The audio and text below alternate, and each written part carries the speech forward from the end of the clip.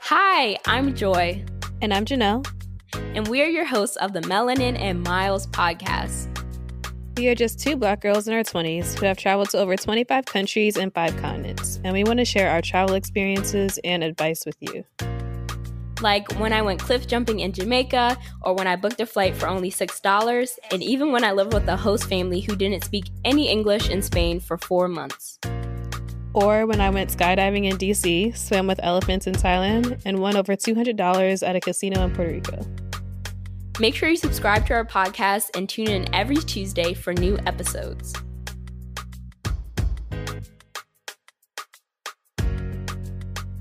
Before we get into the episode, make sure you get your hands on our free Budget Babe travel guide to learn the top 10 ways you can be saving hundreds or even thousands of dollars on your next travel adventure.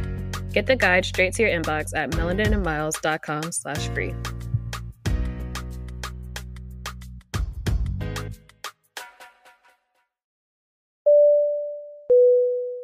This segment of our podcast is called The Check-In, where we both update you guys on where we've been traveling and life updates in 60 seconds or less before we get into the episode.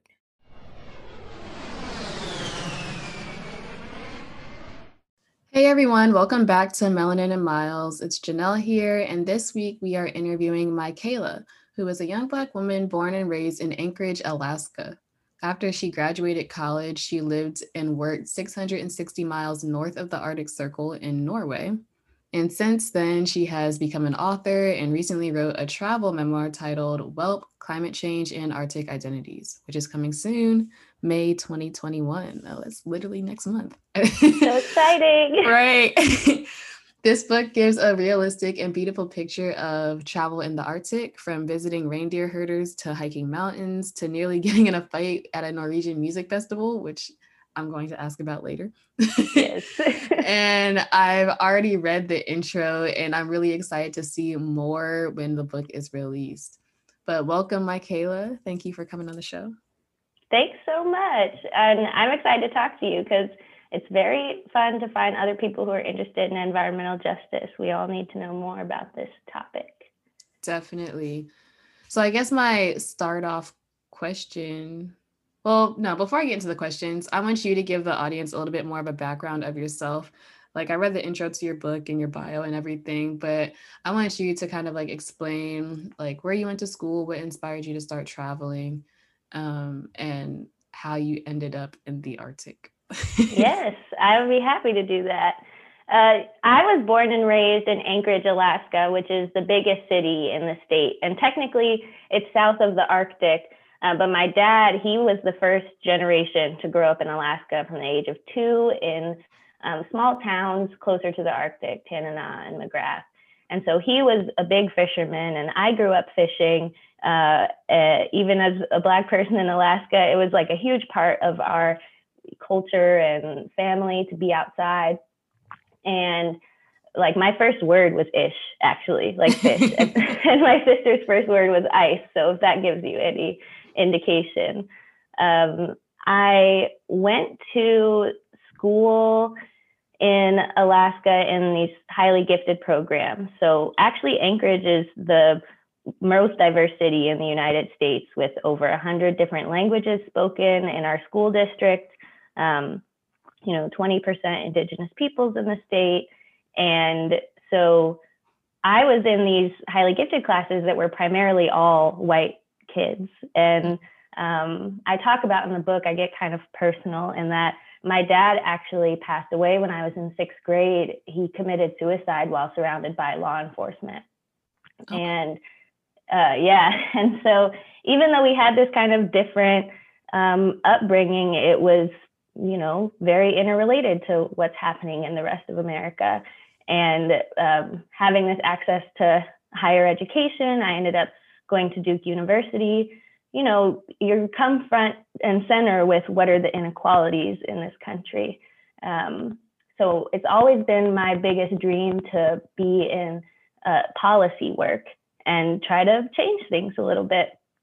So being from Alaska, it opens up, there's multiple different forums dealing with the Arctic, like the Arctic Council. So I was working in Norway at the Arctic Council Indigenous Peoples Secretariat. And the reason why I found that so important was because Black people and Indigenous peoples are being affected by the same systems of white supremacy. And it's important that we can work together because, you know, in Alaska, there's actually only 3% Black people. So it's important to band together and build more relationships across different ethnicities. So that's a little bit about me, and you can tell why I'm interested in the environment and in environmental justice specifically.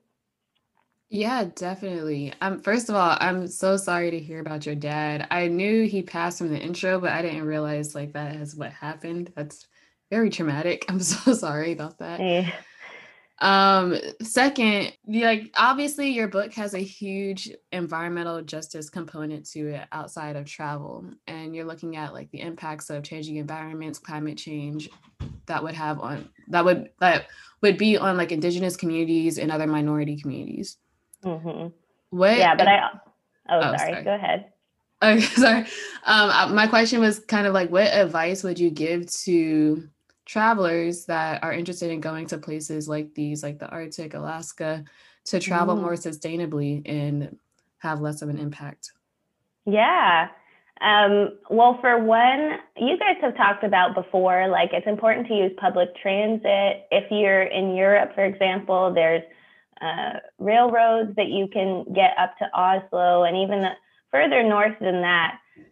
Once you are trying to get to Tromsø, which is where I was, 660 miles north of the Arctic Circle, you have to drive or fly or take a boat in. And the same is true in Alaska. Actually, a lot of places in Alaska are not even accessible by car. You have to fly or take a boat in.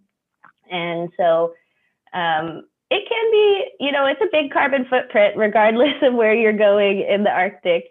But I thought it was important to frame this as a travel memoir because I think that there's so many benefits to travel. My favorite part is just like meeting people who are so different from yourself and realizing that still there's a lot of similarities between us. And so I have tons of suggestions of places to go and things to do. But my suggestion would be like, try to stay in a host family or something and stay for as long as possible. Like if you're just taking a weekend trip, then you have a big carbon footprint for just a weekend versus if you have the opportunity to study abroad or do a fellowship or work abroad for like a year, then your carbon footprint will be kind of minimized over time. Yeah, no, I definitely agree with that. And since you already mentioned you have a lot of suggestions of what to do and where to go, Alaska has always been on my bucket list. Like, I don't know why I haven't been yet, but I recently moved to Oregon. So now I'm really close and I feel like I need to go. Yes. Where should I go? What do you recommend? I know you're from Anchorage and you said that's like the biggest city, but I've heard cool things about Fairbanks and Juneau. Oh, yeah. I think Anchorage is a good place for like food. And if you're wanting to go out or something, you know, there are bars and things like that. It's much more of like an urban environment. I think a lot of people come to Alaska in order to see glaciers and wildlife and just these expansive landscapes.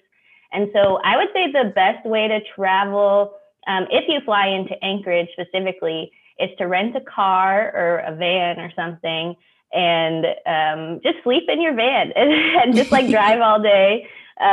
Definitely make time to stop along the way because we have one highway, basically, the Alaska Highway. And you can get all over South Central Alaska, all the way up to Fairbanks, like you said, which is about a 6 to 8 hour drive, depending on how fast you drive. And you can see so many things in that time. Like there are landmarks along the way. Of course, there's like Denali, which is the tallest mountain in North America. And there's rivers that I would say would be good to stop at, especially in the summer. Everybody is fishing. And so it's kind of amazing to see, even if you're not fishing yourself. But those are my suggestions, I would say. Wow, this sounds like a fun road trip. I love to solo travel, but I don't know if I could do that in Alaska. No, it'd be fun to do it as a group, I think, or two people, you know. Yeah, I need to find someone that's brave enough to go with me. Yeah, I told all my friends when I went to Duke, I was also in a Black sorority, you know, and so a lot of people are like, Black people in Alaska, how does this happen? But it's actually, I've been trying to convince all of my friends to come and visit, and open invitation. I'll like guide you around if you come over.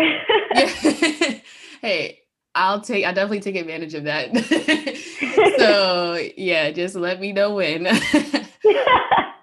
But okay, but that's really cool. So obviously you've been to Norway, you grew up in Alaska. Have you been to other places in the Arctic area? Yes, actually, as of 2019, I've been to all 8 Arctic countries, including Canada, Greenland, Iceland, Finland, Russia, Sweden, Norway, and of course, the Arctic part of Alaska. That's really cool. What part of Iceland were you in? I actually had a host stay in Isafjordur, which is in the West Fjords, which is kind of out of the way, like most people do the ring. So I also stayed in Reykjavik for a little bit, and but mostly I would say on the west part of Iceland. Okay, cool. I've only been once, and really the only reason I was there is because my layover was there, and my layover happened to be like 30 hours or something. Nice. Something ridiculous. Yeah.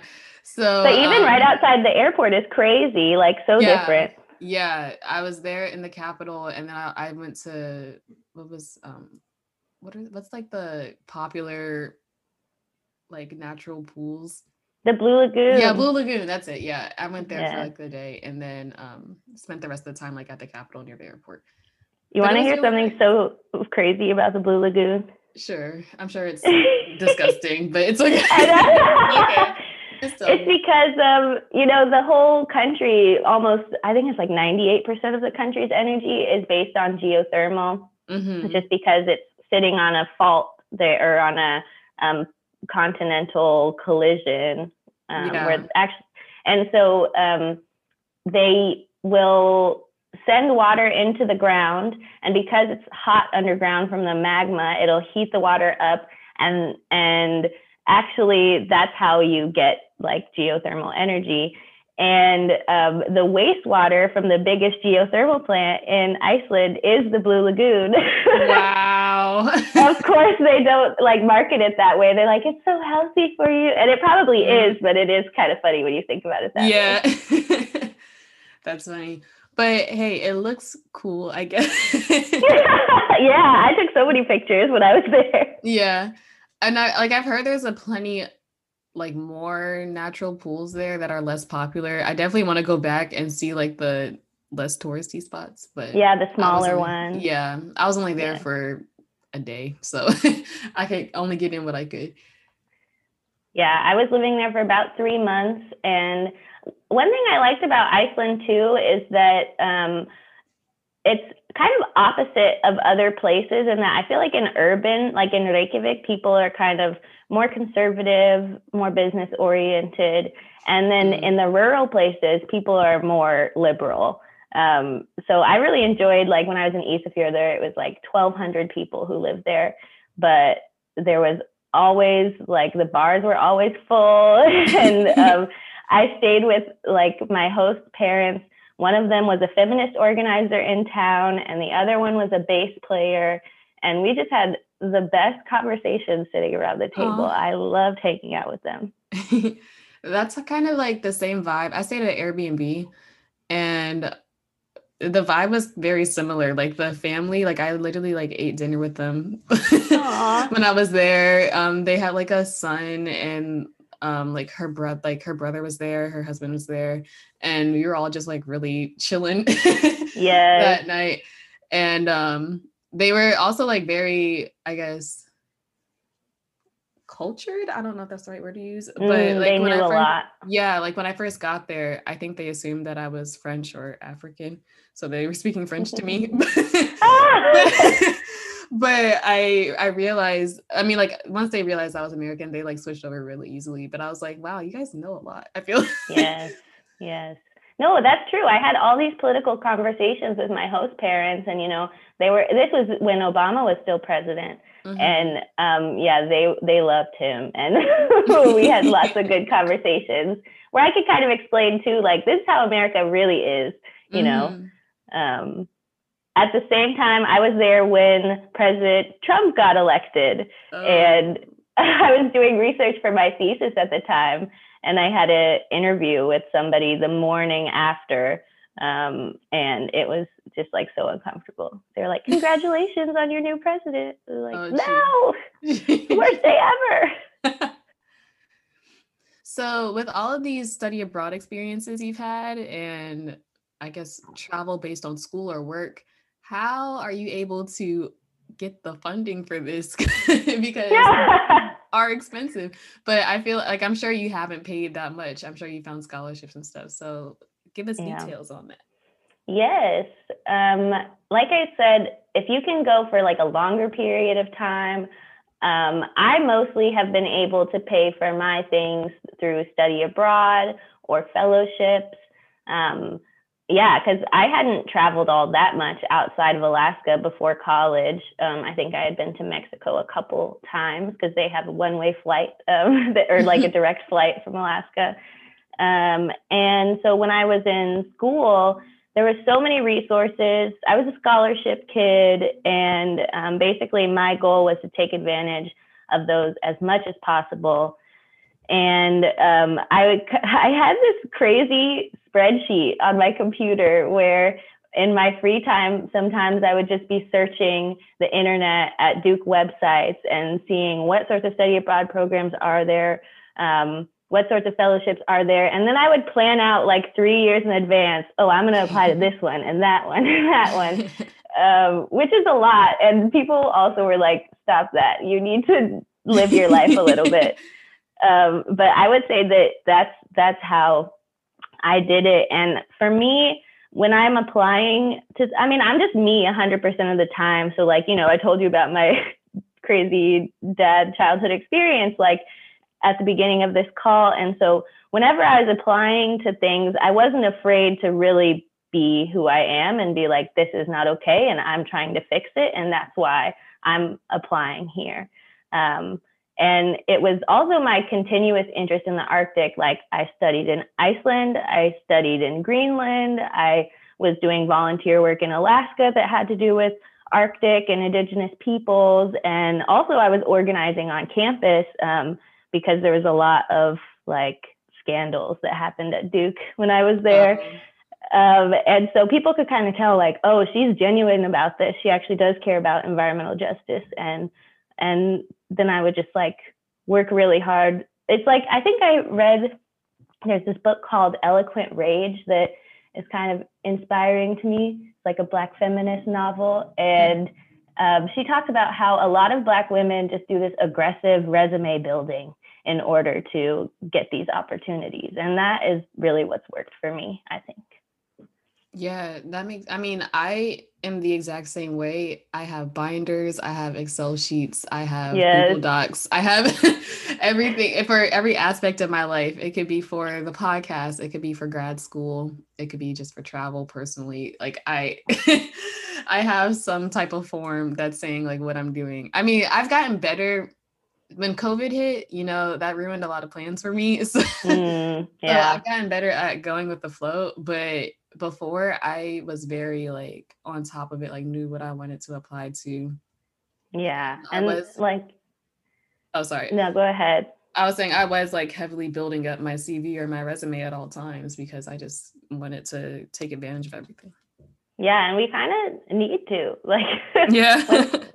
One thing I talk about in my book is like that when I was in Norway, I learned a lot about ethnicity. Like growing up in the United States, we talk a lot about race. And even on those census forms, the only ethnicity that they have is Hispanic and Latino, or not Hispanic, Latino. And in Northern Norway, everyone is white. I mean, like skin color wise, but they're the indigenous people, Sami people, and there's Norwegians, and then there's also Kven, which are like Finns who moved over to northern Norway. And it was like, wow, there's all these different, like identity Cultures. is not just about, it's not just about your skin color. It's also about your worldviews and your values and cultural differences.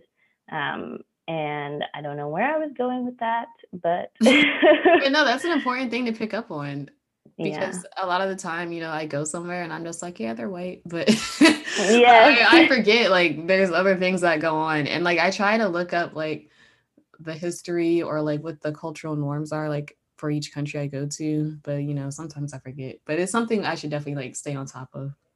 Yeah, that reminded me, like one piece of advice I have for travelers is like always learn how to say thank you in whatever language where you're going. Because like I will show up at a place, and like when I went to France once, I didn't mention that, but I really didn't know much French at all. I had a friend who was fluent and who was from there, and so that really helped me out. But I've learned that like even if you don't know the language, to know just some basic words makes people, you know, want to be friends with you, want to talk to you. People have like intentionally not helped me because I didn't try. So I've learned the hard way that like at least learn a couple words. Yes. And thank you. Most people like to hear that. So we somehow got on this tangent, but back to some of the questions I had. You seem to really enjoy, you know, cold destinations. Yes. But so, because I'm the opposite, I love warm, but I am inspired to start traveling to more colder areas. What is required in your carry-on or your suitcase for bigger trips when you go somewhere that's cold? Because like if I'm doing a beach vacation, it's really like 2 swimsuits. Yes. Maybe some sunscreen. But in the cold, you know, you got to pack a lot more, I feel like. So what's absolutely required? Yeah, I do try to like just carry a carry-on, especially for shorter trips. And of course, I'll wear my coat. Sometimes I'll just like carry my coat through the airport because I can't fit it in my carry-on. And you got to bring multiple pairs of socks, because if your feet get wet, then you're just going to be, you know, it's going to be horrible. You're not going to have fun at all. I always like to bring like a heavy sweater, because then, you know, you might have anywhere between like 20 degrees Fahrenheit to 50 degrees Fahrenheit in the fall or the spring. And so like a sweater and layers in general allows you to add on when need be, take off when need be. And that's one thing I like about being in cold places, because, you know, in hot places, when I went to Duke, for example, it was like 95 degrees. Like I could not figure out how to dress for the warm weather. I was just wearing like booty shorts every day. It was not, you can't take off enough clothes to not be hot. And so in cold weather, I like that you can just like add enough clothes to be warm. Yeah. So Yeah, that switch from Alaska to North Carolina had to be it was very crazy. Interesting. Both like culturally, temperature-wise, like everything had to be very different. It was absolutely a culture shock. And I went to the Black Student Alliance Invitational, which they invite all the Black students who are accepted to Duke to come your senior year of spring. And it was like eye-opening. It was amazing because, like I said, 3% Black people in Alaska. We don't have that many Black communities. I mean, of course I knew Black people, but we're all immersed in whiteness all the time. And so I was like, people dance at parties. Like, I was like, I can't go back to not dancing at parties. But yeah, my roommate I met there, and so we stayed tight and still are. But she taught me a lot of things because she was from Georgia, and so like we didn't have air conditioning in our freshman dorm either. So she showed me how to set up like the fan so that the hot air would go out the window instead of in the window, you know. Hey, those are important things. Like no AC in North Carolina in the summer, sounds like hell, literally. I was not raised for it. Wow. So let's see. You've been back in Alaska for some time now, haven't you? Yes.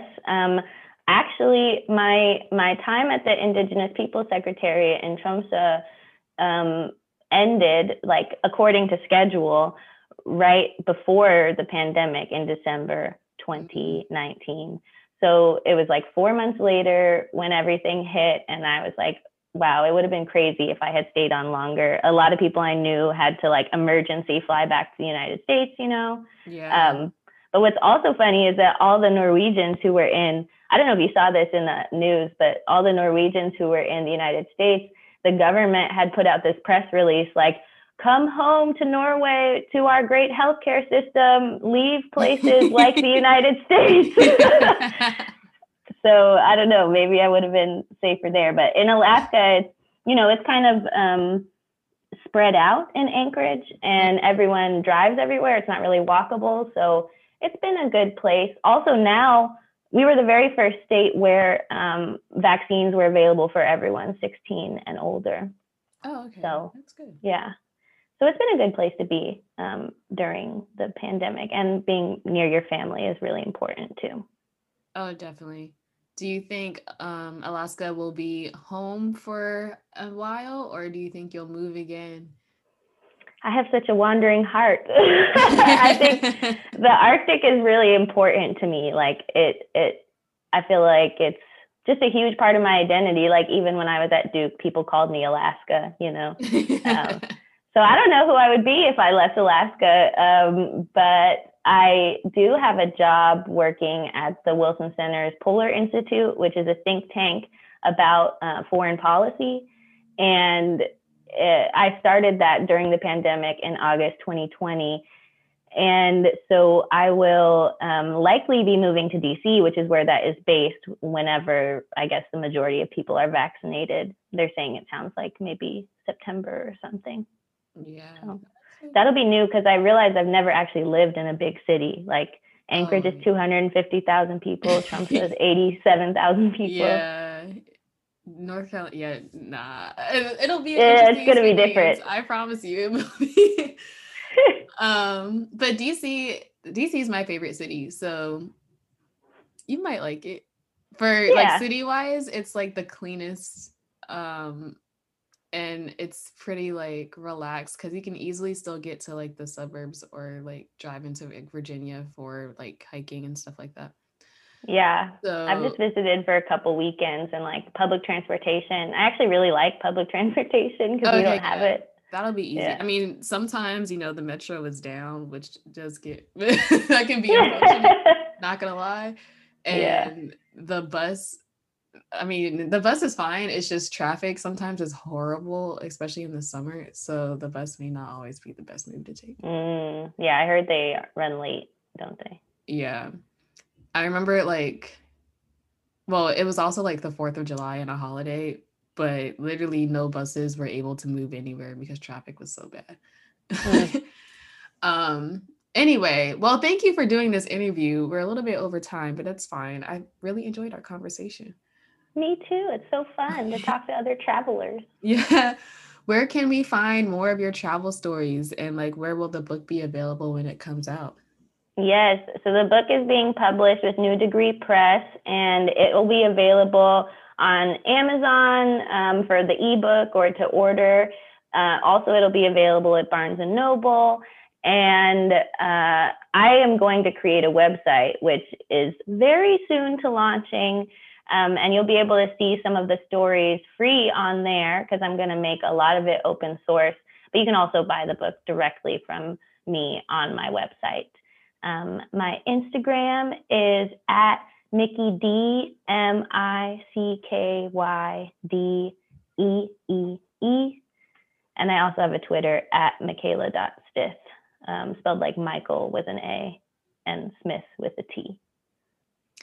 Alrighty. Yeah, I'll link all of that in the show notes. If the website's not out, just like send me an email and I'll link that later. Awesome. But thank you so much again for doing this. Be sure, everyone, to check out her book when it comes out. And if you haven't already, make sure you leave a review for the podcast. We'd love to hear your feedback. Mm-hmm. Thank you so much.